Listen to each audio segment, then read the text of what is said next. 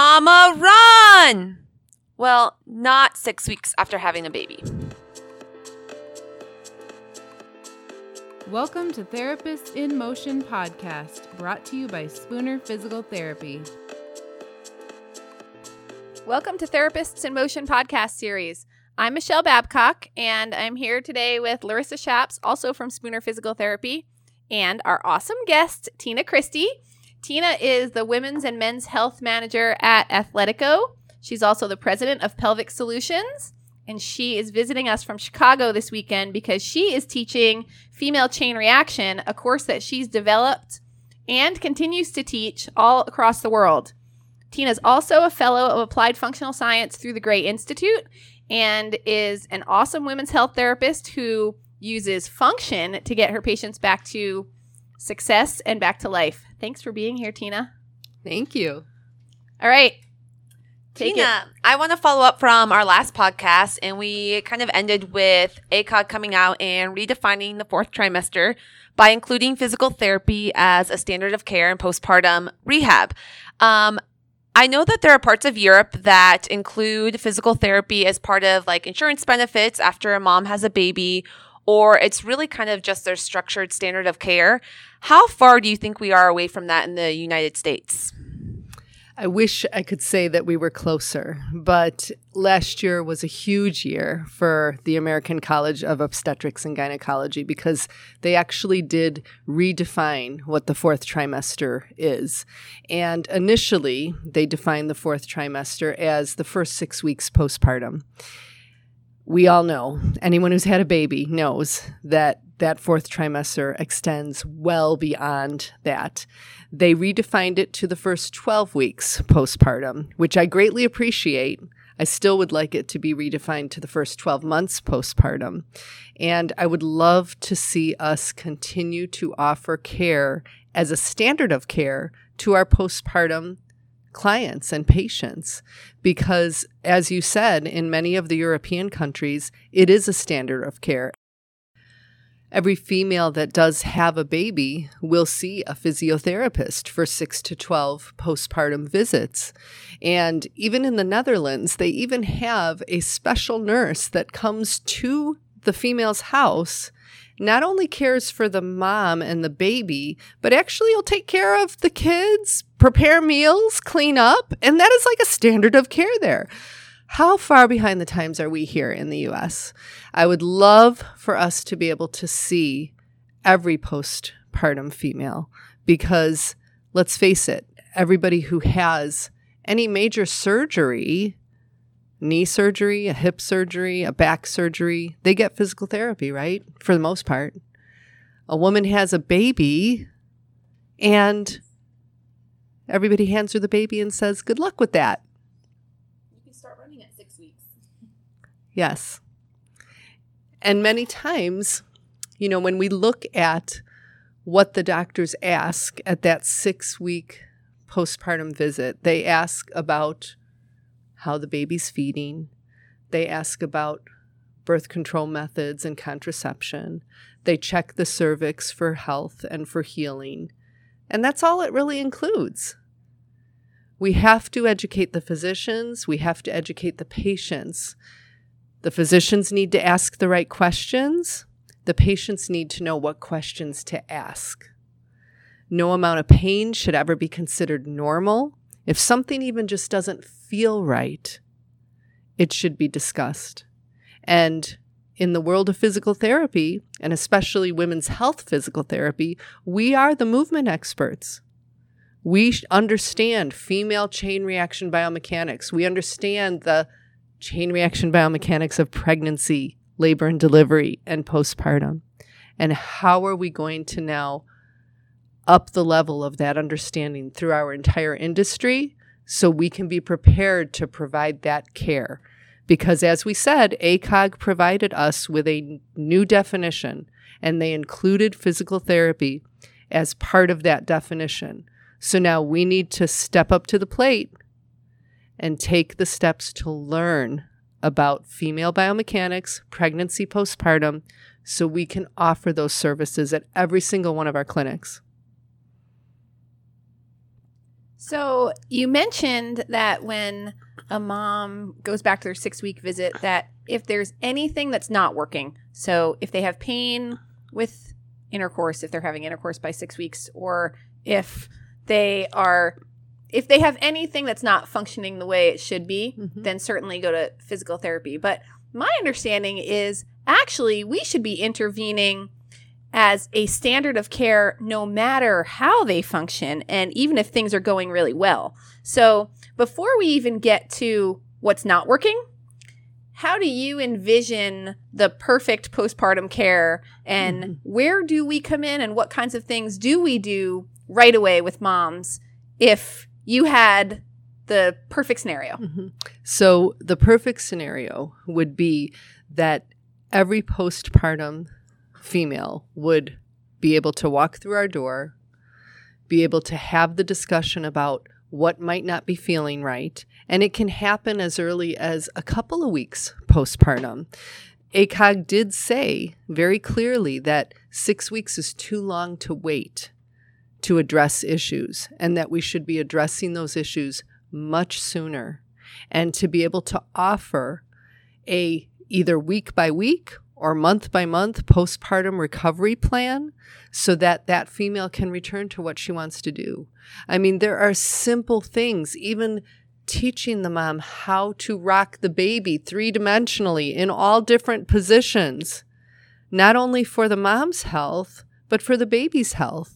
Because what does everybody focus on when the baby's born?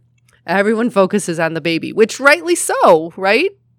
It's important. However, many times we forget that a mother has been born, and we need to take care of her just as much as that baby. There are other societies around the world that actually, the reason that 6-week period was a standard of care initially was many other cultures say that there needs to be 40 days of healing, which means the mother only takes care of the baby and everyone else takes care of the mother for those 40 days. Wow. That would be amazing. What a difference that would make in society as a whole. Well, and even besides pelvic floor care, moms their bodies have changed tremendously, and they're entering into new activities of daily living that they've never done before. Nursing, carrying a baby on, in a carrier or in a car seat, putting the baby in and out of the car. And so we owe it to them to help them through all of the changes that they're encountering in their life. So to that, who should be making the decision that moms are ready to progress their activity from daily living to other things that moms want to do after they've had a baby, whether it be walking, running, cycling, getting back to other activities? Who should be making that decision, and how should it go? Well, it would be nice if we had a continuum of care. So that comes with education to the physicians, because as we know, most physicians, and this is in no disrespect to physicians, this is just what they've been taught too, is that at 6 weeks, if the standard of care is if you feel good, go ahead and do whatever you want to do. Well, I had the perfect example of a female that came in. She was actually 2 years postpartum. She had had a singleton delivery, and then she had 3 years later, a twin delivery. After that twin delivery, she so wanted to get back to running. She was a marathoner. She was a triathlete. And at 6 weeks after a twin delivery, she said to her physician, "When can I go back to running? When can I start doing things?" And he said, "As soon as you feel good." What do you think she did? Back to running.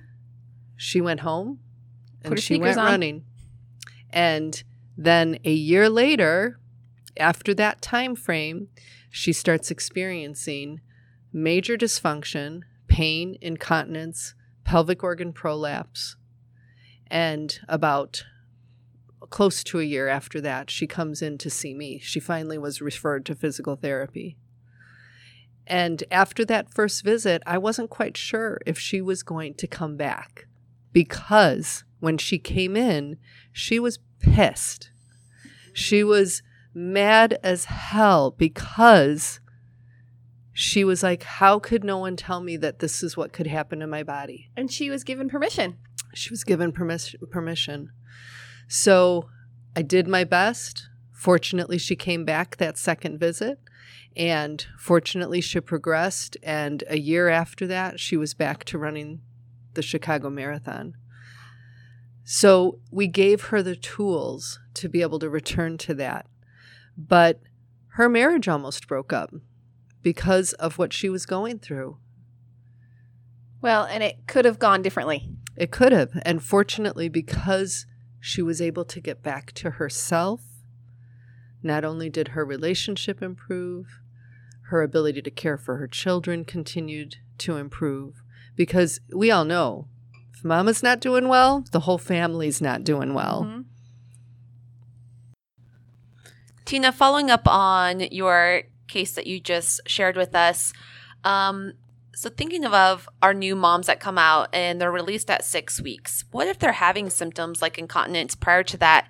How much of that is normal because of hormonal changes happening after delivery and hormonal changes? And how much of that is normal, just symptoms from, the trauma of childbirth? So you asked that question perfectly, because here's the key word: normal or common. It's never normal to leak urine. If something is breaking down and you're leaking urine, that means the system has broken down in some format. Is it common? Absolutely. Do we see it a ton in the postpartum population? Absolutely. However, it should never be considered normal. And we have to do something about it. Because the research even shows us that if you do have postpartum incontinence, the likelihood of you having incontinence several years down the road is significantly higher. So why would we not want to be proactive versus reactive? Kind of along those lines, there are some new moms that come in 6 weeks. They really do not have they don't have symptoms, no pain, no incontinence, obviously aren't getting sent to physical therapy. What's the risk of those moms years down the road and, turn into their 50s, 60s, and they start to acquire incontinence or start to experience prolapse? Is there any risk there, even if they're not symptomatic early on? So, again, another great question, Larissa, because here's something that I want everybody to remember, no matter what setting you are practicing in. Pregnancy is temporary. Postpartum is forever. Once postpartum, you are always going to be postpartum. And do you know how many women I have had sitting in front of me that 10 years down the road, 20 years down the road, I ask their history and they all commonly say, this kind of all started around the last child I had. And here's the progression of it. So again, that brings us back to, are we going to be proactive and improve function at the forefront? Or are we going to be reactive and wait for a mess to happen and then try to clean it up? Let's try to take the other approach. You talked about once postpartum, always postpartum. Can you speak to those moms that were prior athletes or runners, and do they ever return to that prior level of function fully? And when they don't, how do you incorporate that mind, body, spirit aspect? So it's super important to, again, bring it back to that whole concept of a mother's being born. And with the right postpartum recovery and restoration, I think there's a really higher percentage that women can return to what they want to do if we give them those tools right at the beginning. That gives them a higher chance of being able to return to everything. Now, depending upon what the patient's function was like prior to becoming pregnant. Do they have a hypermobile system? Did they have any pelvic floor dysfunction during pregnancy?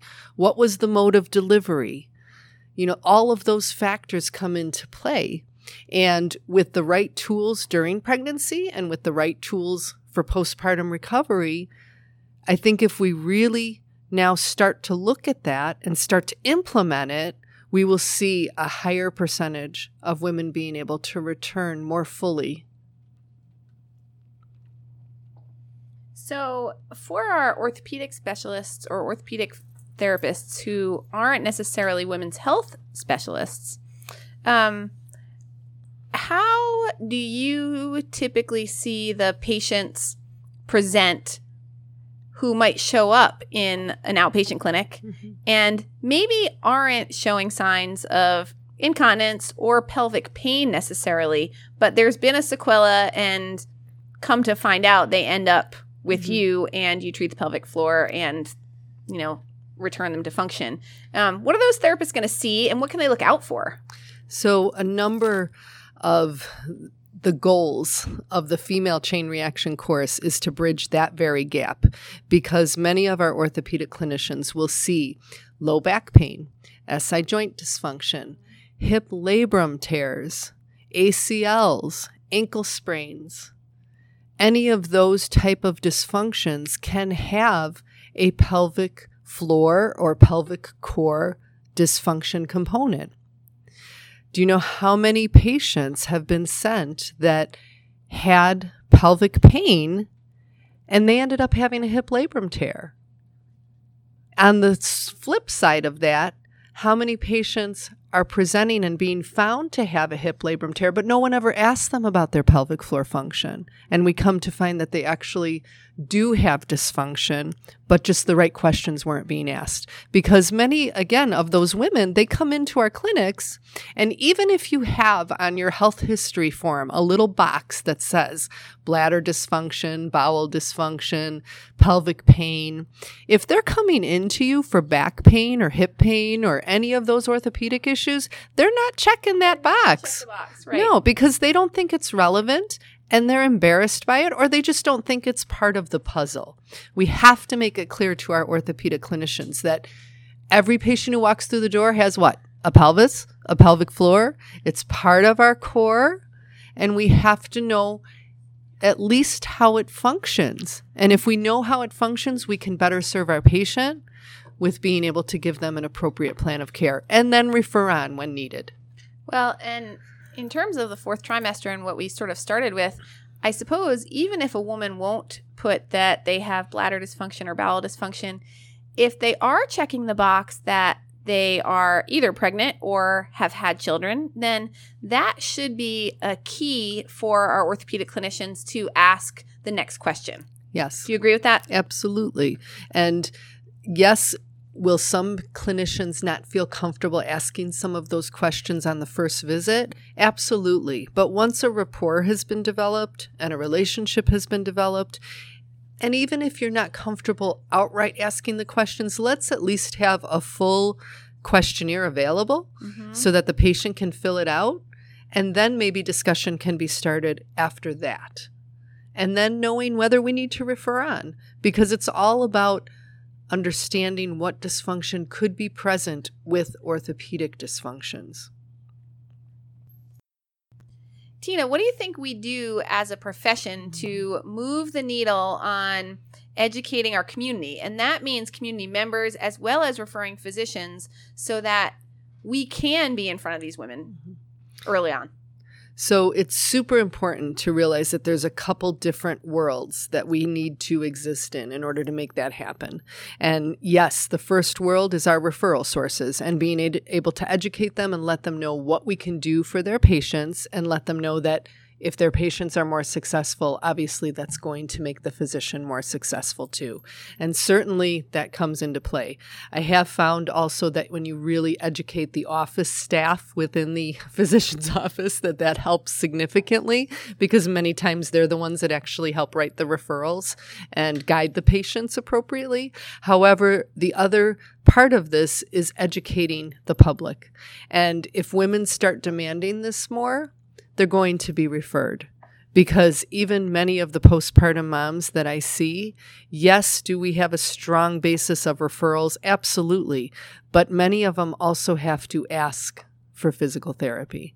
And if we really educate the public and get out to those community events, you go talk to the moms groups, you go talk to the different organizations that are all the running groups that are young moms too, that they want to get back to.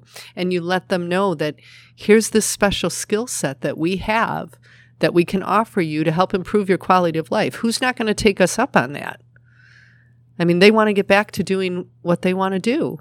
So it's being able to educate not just the health and medical profession, but the women and the public, and letting them know what's available. Because all of us that treat women's health, how many times have we had a patient say, I had no idea this was ever available? Right. So our profession needs to do a better job of doing that. And that's getting us out in front of people. Sure. Tina, we kind of opened this podcast with our mama running and not being able to because of some form of pelvic floor dysfunction, whether it be pain or incontinence. What is your criteria when it comes to discharging or releasing your patients to running or CrossFit or any other activity that they are trying to get back into in their daily life? So we go through all of that very thoroughly in the female chain reaction course. But to give you some of those tidbits, it includes, I do not want them to have any leaking. I do not want them to have any pain. I don't want them to have any discharge of any sort that would be considered abnormal. So those are some of the basic ones. But then if we look at, again, the world of applied functional science, we now have a means of being able to functionally progress them. And we take the moms through what's called a developmental progression. And when they can master that developmental progression, we then take them through a 3D MAPS session. And when they can master the 3D MAPS component of the mobility piece, the toe touch piece, the no toe touch piece, we know that they are closer to being able to now go back to impact.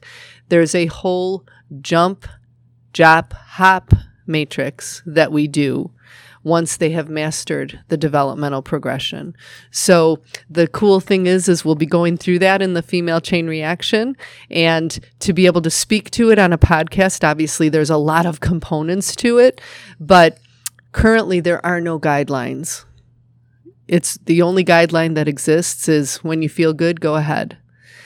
We are basing these guidelines on the science of applied functional science and female chain reaction biomechanics. There's the biggest difference, is we know the female body functions differently than the male body, and we need to be able to provide a developmental progression, an impact return to impact progression, so that those females can do that effectively. And when you learn the applied functional science model, you're able to offer that to your patients.